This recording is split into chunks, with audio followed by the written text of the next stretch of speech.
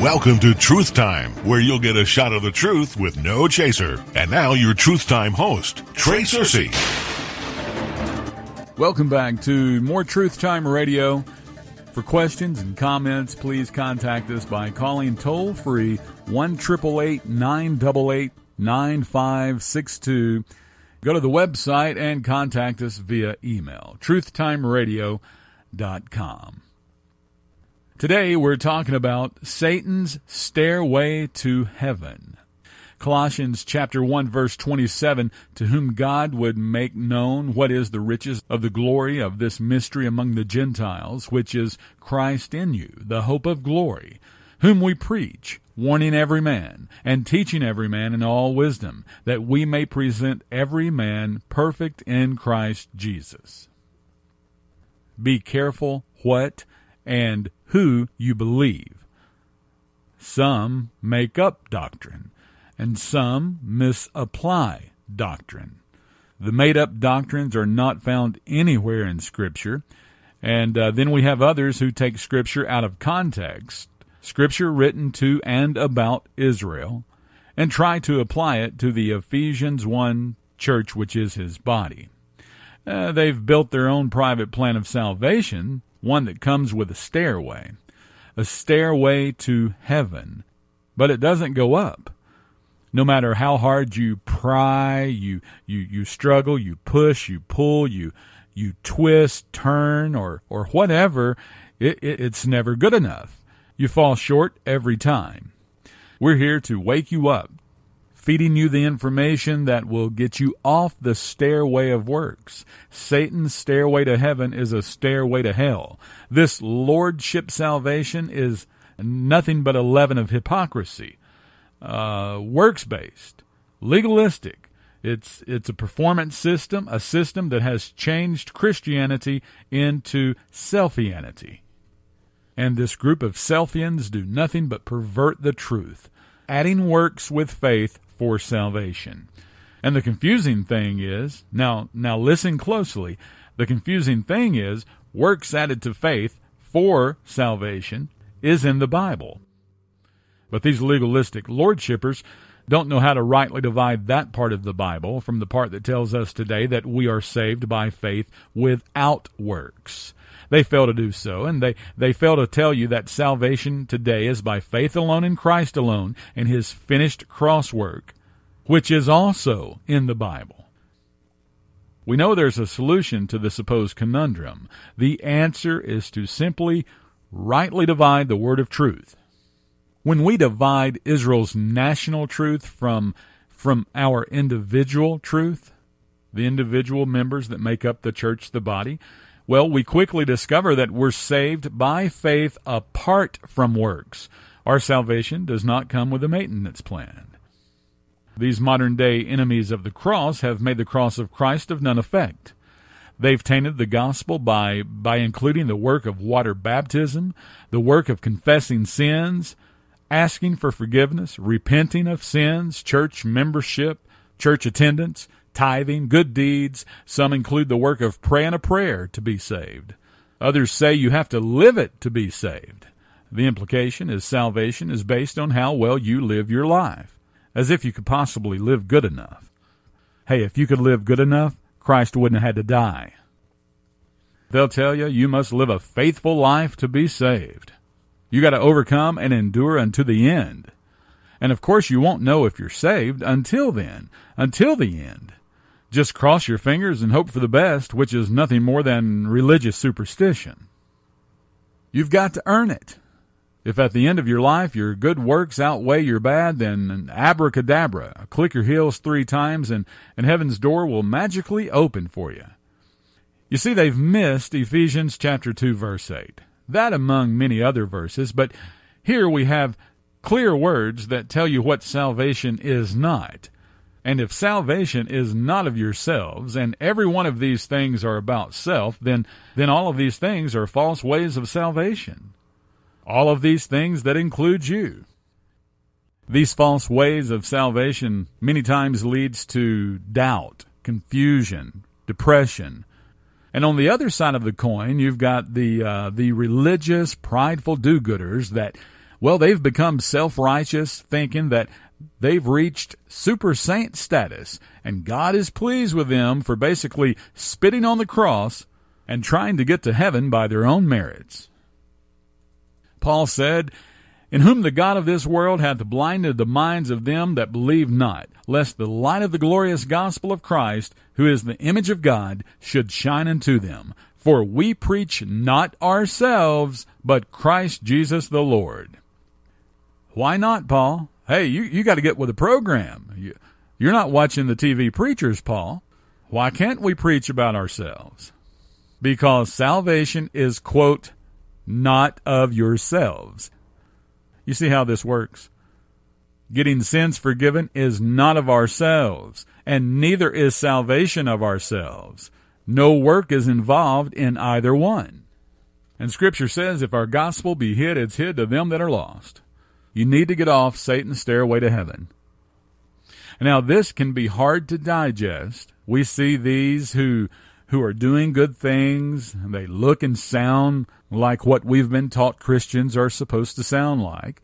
But they're doing these things, these good deeds, for all the wrong reasons. Doing good to be saved or to stay saved instead of doing good because they are saved. Working for salvation instead of working from salvation. And as long as they continue on Satan's stairway to heaven, they'll remain lost. Oh, they might look good to the naked eye, but they're just religious and lost. In church or out of church makes no difference. There are those going to heaven from a bar stool and those going to hell from a church pew. Wouldn't miss church for the Super Bowl, but are still trusting in something they did or are doing to save themselves. So sad. They've got the tail wagging the dog, and that dog won't hunt. You can give away all your money, feed the homeless, say 3 Hail Marys a day, confess your sins, go to church every time the door is open. But if you're working for salvation instead of from salvation, you're Romans 10:3 trying to establish your own righteousness, and you will not, listen, you will not be saved until you give up on self and submit to the righteousness of God. God manifest in the flesh, the Son, S-O-N. He did the work necessary for your never-dying soul salvation, and faith in Him and that alone, apart from even one of your filthy rags works, hey, that's your only hope.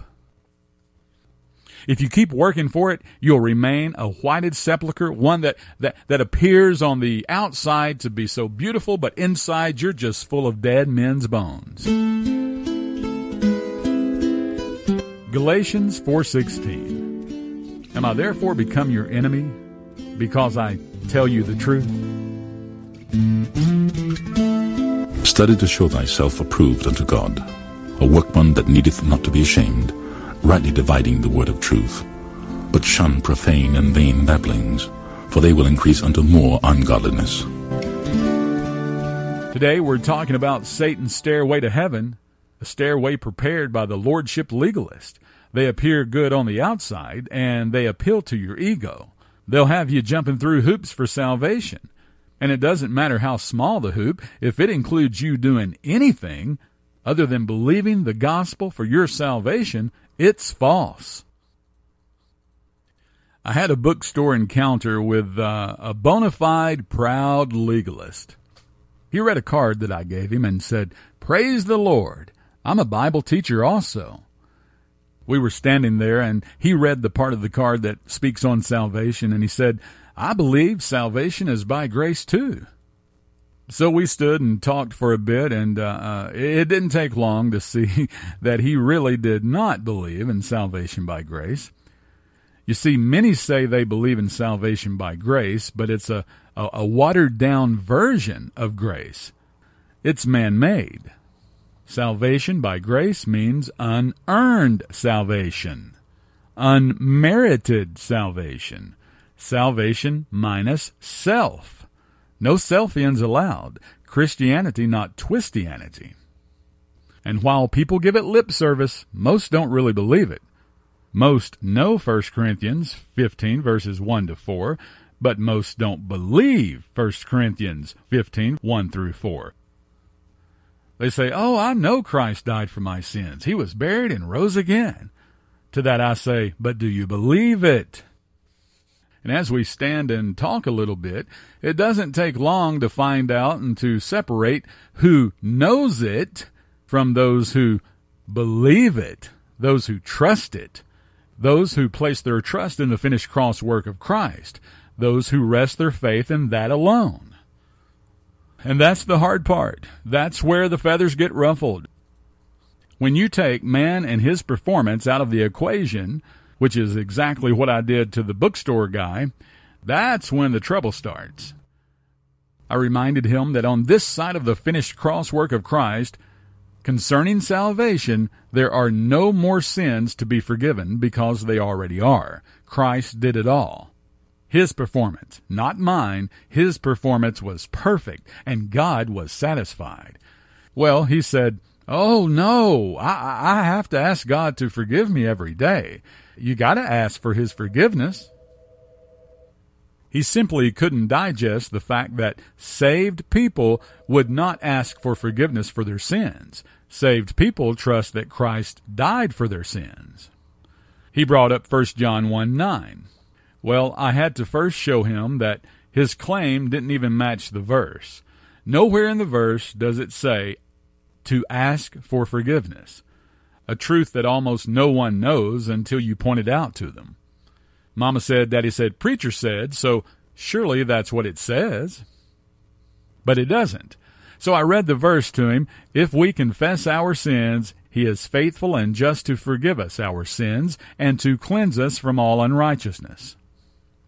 Then I said, where does it say to ask for forgiveness? You see, after hearing something taught wrong for so long, the wrong becomes right to you. And while I do know 1 John 1:9 is not even written to us, the church, the body of Christ, it's specific instructions written to national Israel, but I didn't even want to go there with this guy. I didn't have to. I showed him the error he's been taught by demonstrating that the denominational religious system don't even know how to teach a wrong thing right. I mean, if you're going to wrongly believe that 1 John 1:9 was written to you and claim to follow what it says, it would be real nice if you actually knew what it said, would it not? There was an awkward period of silence as I watched him stare at the verse, trying to figure out where it says to ask anything. And he stared and he stared as if the longer he stared, the verse would eventually change and say what he thought it said. You see, confessing and asking are spelled different for a good reason. They're different. The verse is dealing with Israel on a national level. It fits rather nicely, too, by the way, with Matthew chapter 3, there when John the Baptist came on the scene. Most of you know the verse. In those days came John the Baptist, preaching in the wilderness of Judea, and saying, Repent ye, for the kingdom of heaven is at hand. And if you drop down to verse 6, there it says, And were baptized of him in Jordan, confessing their sins. That's 1 John 1:9. The confessing of sins as a part of salvation is always dealing with Israel and not us, the church, which is his body. A good question we must ask, how many times, come on, I need some Bible scholars, some real students of the Word, how many times in Paul's letters, he wrote 13, how many times in those letters, those 13 letters, which make up most of the New Testament, how many times does he tell us to confess our sins to get them forgiven? How many times? 13 letters in all, but in not even one does he tell us to confess our sins to be forgiven. This is surprising to most people. But people blindly take one scripture written to Israel, 1 John 1:9, that doesn't even say to ask for forgiveness. It says to confess your sins. And they misapply that to the church, which is his body.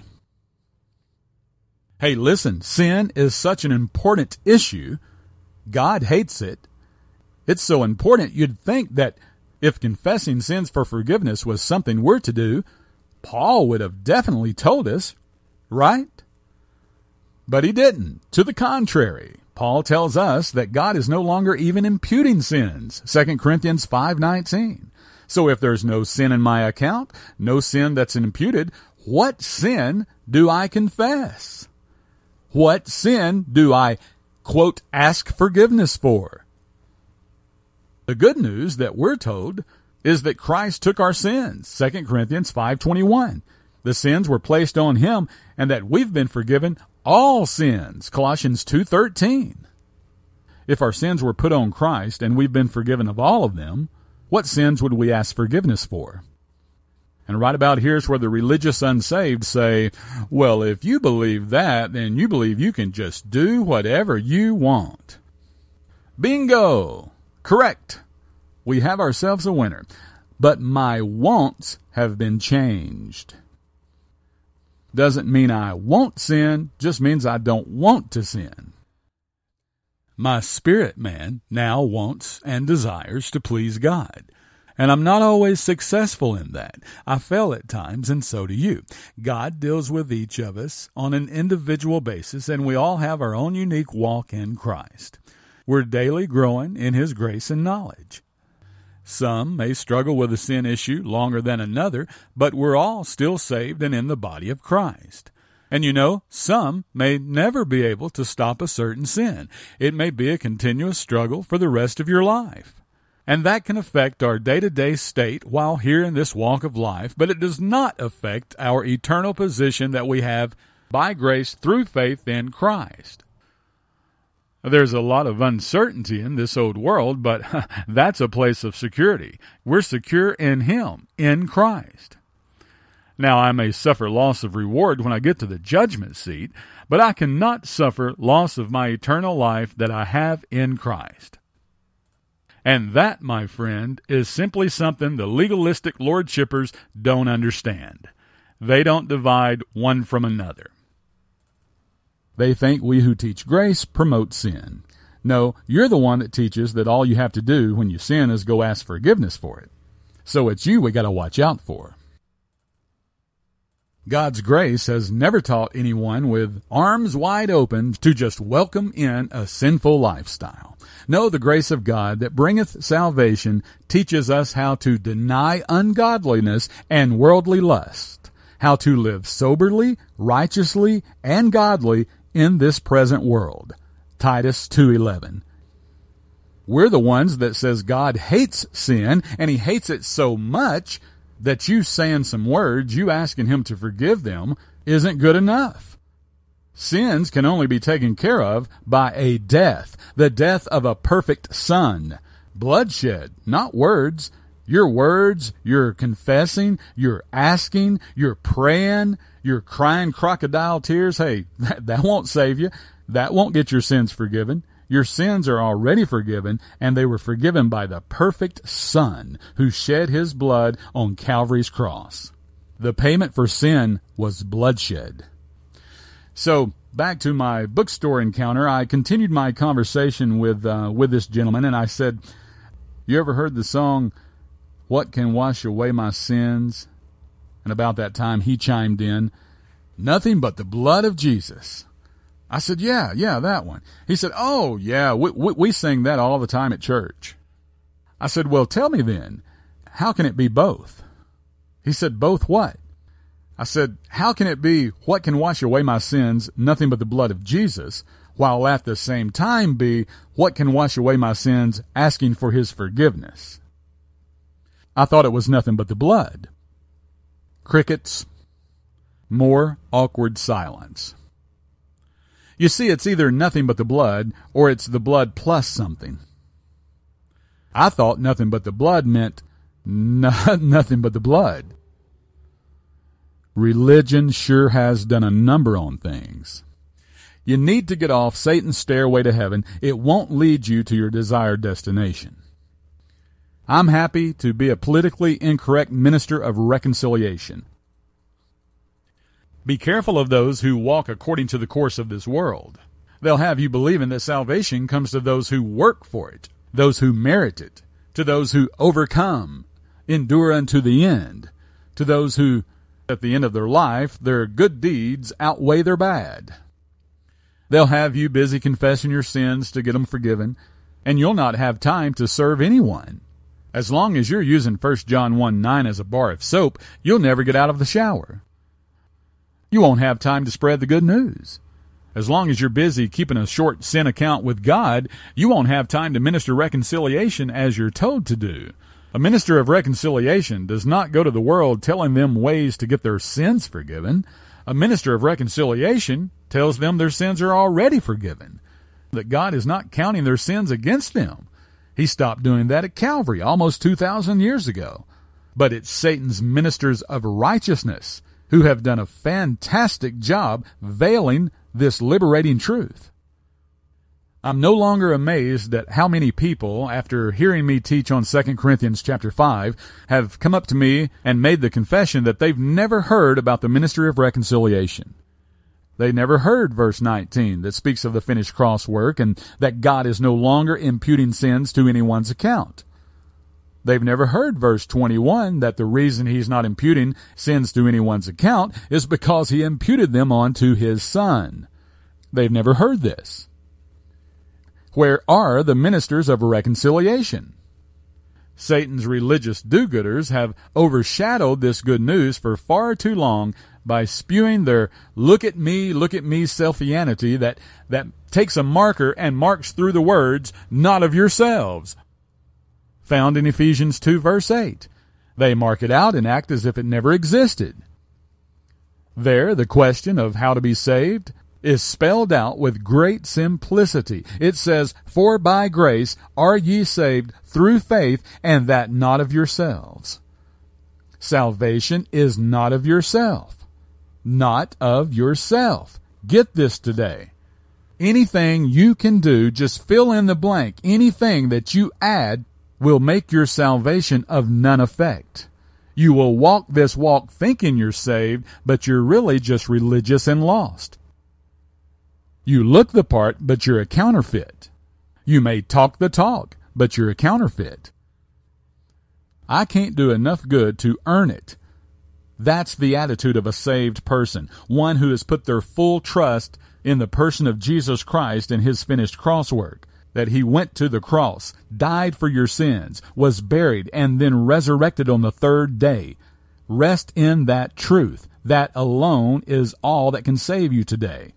And anyone preaching otherwise, they don't have it. Satan has their mind off the cross and in the mirror. Listen, I walk in newness of life and not on eggshells. To walk in newness of life is to walk fearless in Christ. It's easy to do good works because you have no fear. I don't fear losing my salvation, and I don't fear losing friends for telling them the truth. In Christ there is no condemnation. That's not no condemnation from man. That's no condemnation from God. Men can condemn me all day, every day, and all I'm going to do is rear back and yawn real big and keep resting in his finished cross work. We're called to not walk in craftiness, to not handle the Word of God deceitfully, but to study and to rightly divide his word of truth. We're to walk uprightly according to the truth of Paul's gospel. Paul exhorts us in the 5th chapter of Ephesians to walk circumspectly, not as fools, but as wise. To walk circumspectly is to be very attentive to our surroundings, to recognize the false doctrines swirling around. Those false doctrines are dangerous and have been known to subvert whole houses.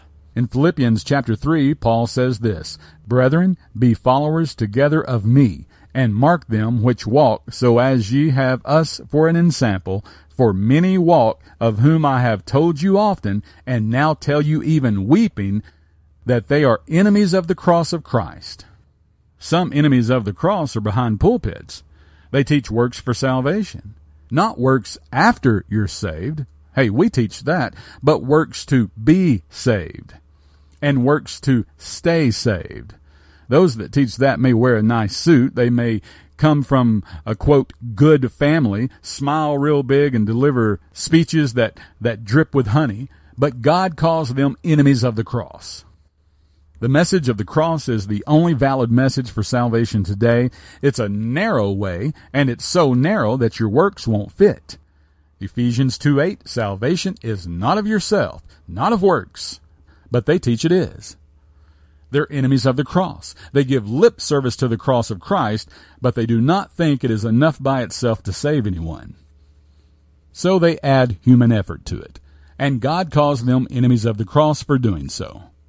Teaching false doctrine is a serious thing, so serious that it needs to be dealt with swiftly. Titus 1:11, Paul said, whose mouths must be stopped, who subvert whole houses, teaching things which they ought not, for filthy lucre's sake. Those mixing works with faith for salvation, they're everywhere, from the corner denominational church to the Bible seminaries, and plastered all over your television. Titus 3:5, not by works of righteousness which we have done, but according to his mercy he saved us. And verse 7 says that we are justified by his grace. And Paul goes on to say, this is a faithful saying, and these things I will that thou affirm constantly, that they which have believed in God might be careful to maintain good works. These things are good and profitable unto men. Are works a bad thing? No, they're good and profitable. We just read it. Your works will profit you when you appear at the judgment seat of Christ. But don't put the cart before the horse, as religion teaches. They have the tail wagging the dog. Works come after salvation, not before. The Spirit sealed you at the moment you were saved. You were baptized by the Spirit into the body. Paul plainly tells us why we do need good works. Titus 3:14. Learn to maintain good works for necessary uses, that we be not unfruitful. So do we do as the legalists tell us? Do we maintain good works to stay saved? No. We just read it. We maintain good works to be fruitful. Saved people can be fruitful, but being fruitful won't save. Cart before horse. Perhaps the legalist doesn't read his Bible. Or he does, and he's just a deceitful worker. In 2 Corinthians chapter 11, verse 15, Paul warns us of ministers of Satan. Today, they're behind pulpits, on radio, television, and internet. They author books, write Bible commentaries, and hold large conferences. Paul, speaking of Satan, said, therefore it is no great thing if his ministers also be transformed as the ministers of righteousness, whose end shall be according to their works. I close today by asking you to examine yourself. And if you've been deceived by this strong delusion, repent. Change your mind. It's not too late to get off Satan's stairway to heaven. It's a counterfeit way of salvation that leads to hell. Listen, you only get two educations. The one you're given and the one you give yourself.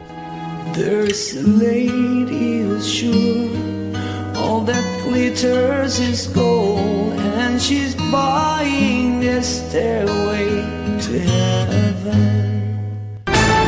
This has been Truth Time with Trey Searcy. Visit our website at truthtimeradio.com. Until next time, remember, when a man who is honestly mistaken hears the truth, he will either quit being mistaken or cease to be honest.